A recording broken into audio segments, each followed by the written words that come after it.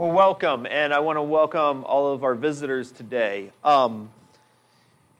I will just let you guys know you're coming into the very last sermon that I am sharing on the Sermon on the Mount. And so I'll try to keep you guys up to speed with things that we've talked about, in the last several months. So hopefully, we can all get on the same page with that. But we are going to be looking at chapter 7, and we're going to be covering verses of Matthew and covering verses 13 through the end of the chapter.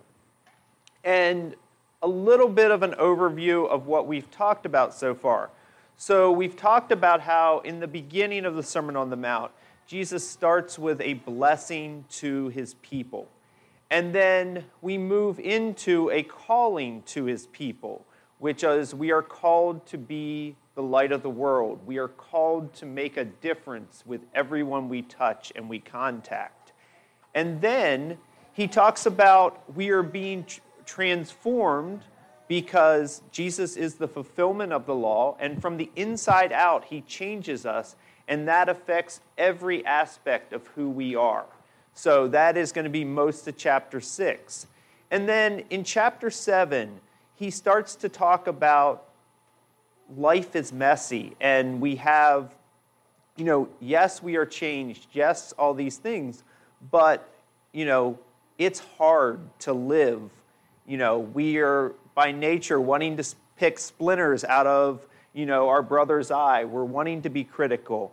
And that he calls that side of who we are and what we have to deal with out. And today we're going to be wrapping up the Sermon on the Mount with this idea of there are no shortcuts. And I was just struck by that. And I was drawn to a couple stories and illustrations we're going to use because one of the interesting things to me is Jesus teaches with illustrations and stories. So today I'm going to try to walk with you through some personal illustrations and stories, and then also just some stories in general. But I want to start with a little pill. So I don't know if you all can see, and this is not the pill that is in this story. This is a vitamin. But when I was 16 or 17, I remember reading about diet pills. And you would take a pill, and you would take a couple pills, and suddenly, miraculously, you would start to lose weight. And there were these testimonies of these people who took the pill and 6 months later had lost weight. And they continued to lose weight. Well, there were a lot of different ones of these. Some of them may have worked, some of them may not have. But the one that got a lot of press was the one that it really seemed to work. And one day, somebody opened the pill up, and there was a bunch of little brown balls in it. They're like, well, that's strange. Well, they did a little bit more research, and they found out that in that pill were tapeworm eggs. And so, yes, it was helping people lose weight. But there were some serious consequences. You had tapeworms, and it was actually making people sick and potentially killing them. So, needless to say, this pill, at least hopefully, is no longer on the market, but, not a great way to lose weight. Well, Jesus talks about here in this passage that there's going to be a lot of easy ways to do things. There's going to be some hard ways to do things that also aren't following him. But he discusses what it looks like to be a Christian. So, with that, I want to get to our text today. And I'm going to be reading the whole text. I always like to do that. I feel like it it's always good to hear it in its entirety, and then we'll break it down into smaller pieces. So starting at verse 13. Enter by the narrow gate, for wide is the gate, and broad is the way that leads to destruction, and there are many who go in by it, because narrow is the gate, and difficult is the way which leads to life, and there are few who find it. Beware of false prophets who come to you in sheep's clothing, but inwardly they are ravenous wolves. You will know them by their fruits. Do men gather grapes from thorn bushes or figs from thistles? Even so, every good tree bears good fruit, but a bad tree bears bad fruit. A good tree cannot bear bad fruit, nor can a bad tree bear good fruit. Every tree that does not bear good fruit is cut down and thrown into the fire. Therefore, by their fruits you will know them. Not everyone who says to me, Lord, Lord, shall enter the kingdom of heaven, but he who does the will of my Father in heaven. Many will say to me in that day, Lord, Lord, have we not prophesied in your name, cast out demons in your name, and done many wonders in your name? And then I will declare to them, I never knew you. Depart from me, you who practice lawlessness. Therefore, whoever hears these sayings of mine and does them, I will liken him to a wise man who builds his house on the rock, and the rain descends, the floods came, and the winds blew and beat on that house, and it did not fall, for it was founded on the rock. But everyone who hears these sayings of mine and does not do them will be like a foolish man who builds his house on the sand. And the rains descend, and the floods came, and the winds blew and beat on that house, and it fell, and great was the fall. And so it was that when Jesus had ended these sayings, that the people were astonished at his teaching, for he taught them as one with having great authority and not as the scribes. So a beautiful passage that one of the things I love about it is there's kind of repetitiveness in the teachings where Jesus comes at it from one angle and then kind of comes at it from another, and it just kind of drives home these general ideas. So I want to start with looking at verses 13 through 14. And I really like how in Luke 13, it's a little bit different passage, but it's a very similar idea. And that's, then one said to him, Lord, are there few who are saved? And he said to them, strive to enter through the narrow gate, for many, I say to you, will seek to enter and will not be able. And what I want to point out here is the word strive. So in Matthew, it uses the word difficult and some of those terminologies. But the word strive has the idea of it's an ongoing hard thing. So if I have a heavy weight and I pick it up one time, I've done that. That's something that is, one and done. It's hard, but it's not ongoing.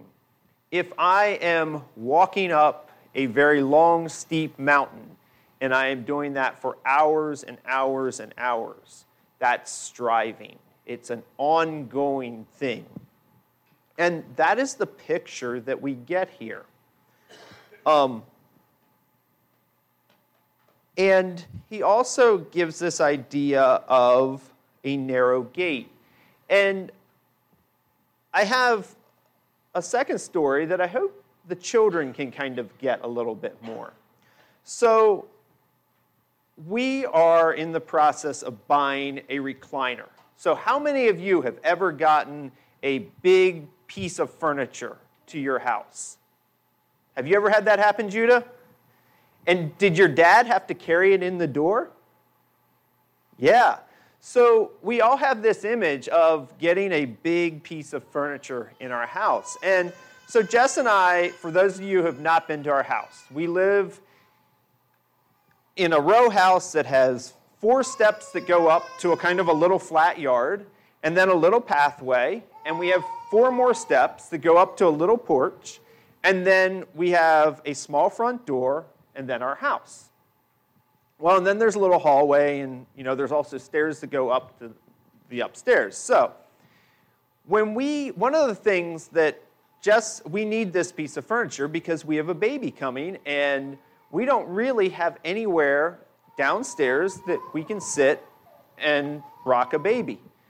And Jess has been looking at these recliners and finding ones that she likes and this and that. But in the back of my mind is the fact that I'm going to have to carry this recliner up a set of stairs. And not just one set of stairs. I'm going to have 3 obstacles to go through. I'm going to have that first set of stairs, and then I'm going to have the second set of stairs, and then I have to get it through the door. And trust me, there is going to be some striving. Well, children, how do you think it would work if we get the recliner, and I would carry it up the first set of stairs to our front yard, and I would leave the recliner in my front yard? Well, that might be nice right now. It's getting to be fall, and Jess could sit there in a recliner in her front yard. Well, wintertime is coming, and our baby is coming in November, so what would happen? We'd be out there rocking the baby in the snow. Doesn't sound like a lot of fun. So, I need to carry that recliner up on the front porch. Well, so we carry the recliner up on the front porch. Well, I don't want to jiggle it through the door. So we leave it on the front porch. Well, what would happen then? Well, it'd be a little better, but I'd still be on the front porch. And you know what we call people with recliners on the front porch? We call them rednecks. So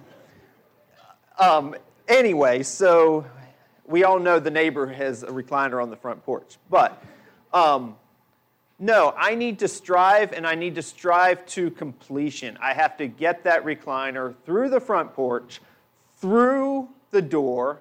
I have to get it in the living room. And then when our little baby comes, Jess will be able to sit in the recliner and rock the baby, and it'll work.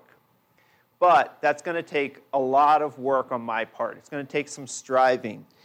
And a lot of times in our Christian lives, we want the broad way. We leave the recliner on the front porch along with all of our neighbors around us, and we feel good about ourselves because all the neighbors have their recliners on the front porch until the wintertime comes. So Jesus is giving this picture of a narrow gate. And I think oftentimes we just think of it's a restrictive gate, and there's an aspect of that, but there's also this aspect of striving. And I want to just drive that home, that the Christian life is one of an ongoing struggle or battle to get through, rather than just let's do our thing and be restrictive. No, it's not restrictive. We're battling to get through. And then he goes on to talk about the words broad and narrow. And I do just want to unpack these 2 words. When you think of broad, you think easy, quick, and it's a broad road. There's not a lot of restrictions. We can just roll forward on it. When we think narrow, we think, if you're pressure washing, if you want to really get something clean, you turn that bead of water down so it's narrow. And we also think work. We think perseverance. And we also think failure. I think so often in our Christian lives, we think we have to live a life full of no failure. When you restrict and make things more difficult, there will be failure. So I want to give that encouragement that along with a narrow path, you're going to slip, you're going to fall. But Jesus is there to pick us back up. A broad path, you never slip and fall, but there's no growth. So moving on to the second point. So the first point is the Christian life takes work. The second point is a warning or a caution. And this is going to be 15 through 23. And really this idea of just because the way is hard does not mean that we are on the right path. And I think this is such a common misconception and actually a real pitfall that Christians can fall into.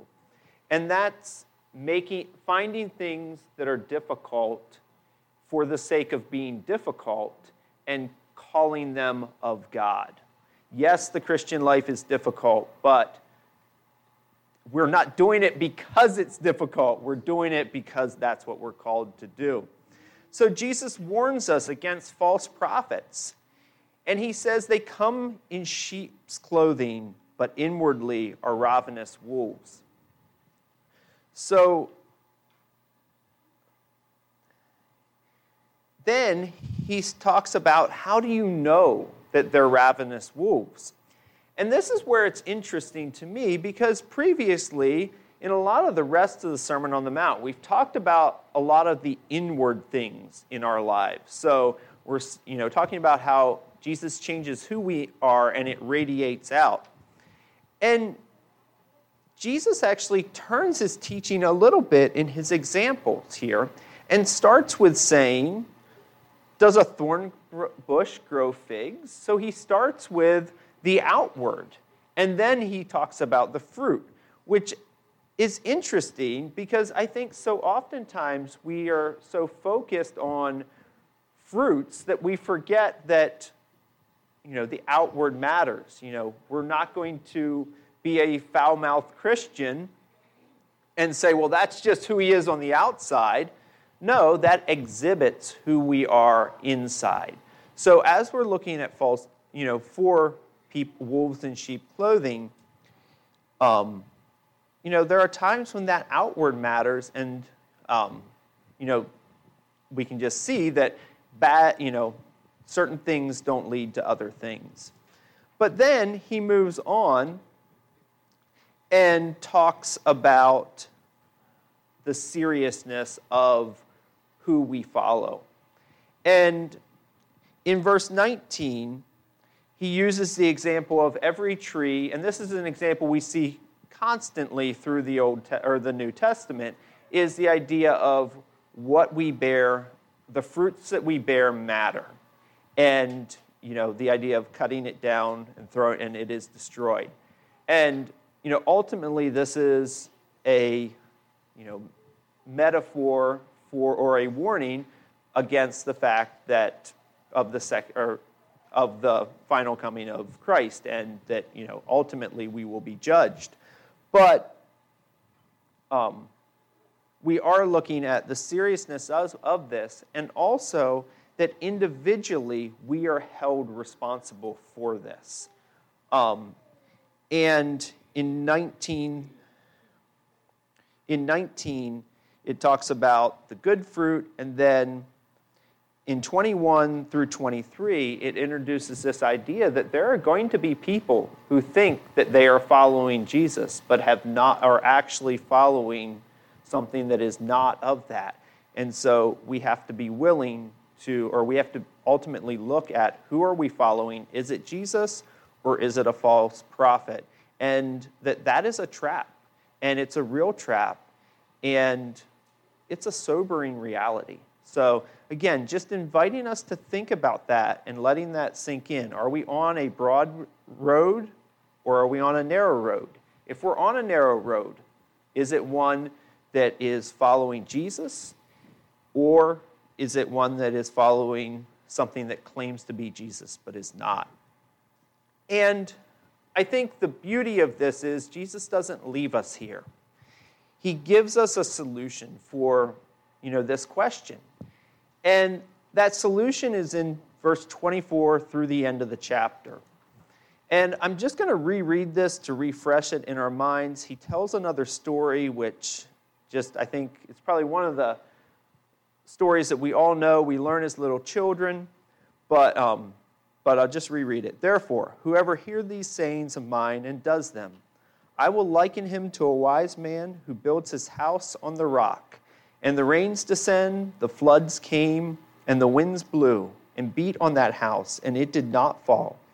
For it was founded on the rock. But everyone who hears these sayings of mine and does not do them will be like a foolish man who built his house on the sand. And the rains descended, the floods came, and the winds blew and beat on that house, and it fell, and great was the fall.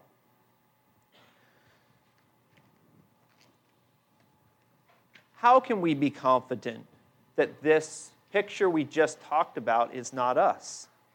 The simple answer is that we have a foundation of Jesus Christ. And that foundation is is everything that Jesus taught so far. And if we look, the very first words he says, therefore whoever hears these sayings of mine. What are those sayings? Those sayings are, for us, I would say, everything that he teaches, but for this group of people, when he was talking to him, he was directly saying the things that I have just said in the Sermon on the Mount. So I do think it's important for us to take extra special care when we're reading the Sermon on the Mount, because he directly says, whoever hears these sayings of mine will be like this man who builds on the rock. And so what does it take to build on a house that is on a rock? And that was something I was thinking about. Well, first off, we all know that you have to be on the rock. So we have to start making sure we're built on the teachings of Jesus Christ. And that often entails getting rid of the things that are in between us and the rock. So, if it's sand, we have to be willing to dig down until we get to rock. And there also may be times where we have to move where we want to build our house.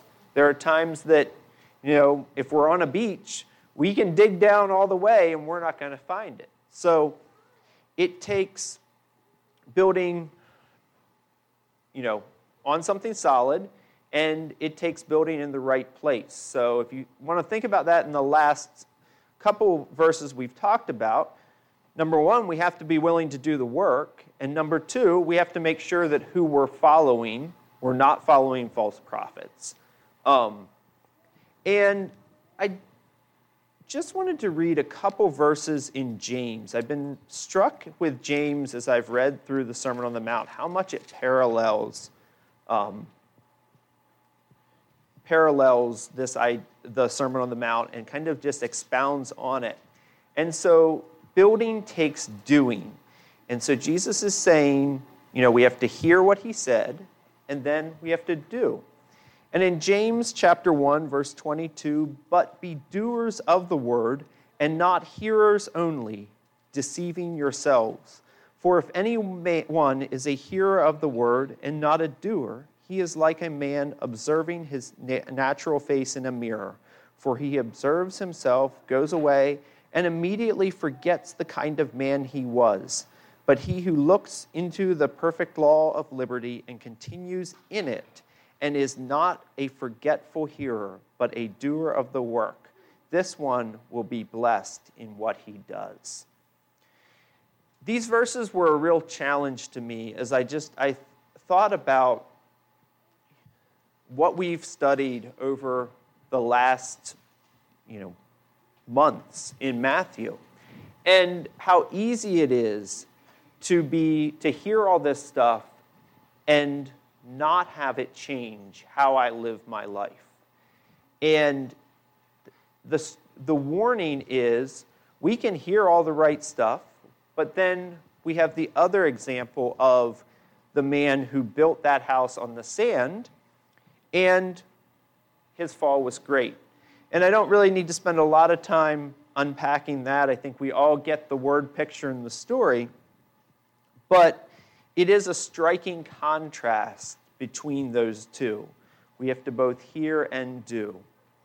So, in closing, I wanted to unpack just a kind of what we've covered in the last few months and just kind of review that with this idea of we've heard, now the challenge is to go and do. So, in the first part of the Sermon on the Mount, we learn that God wants to bless us and that those who serve him will receive a blessing.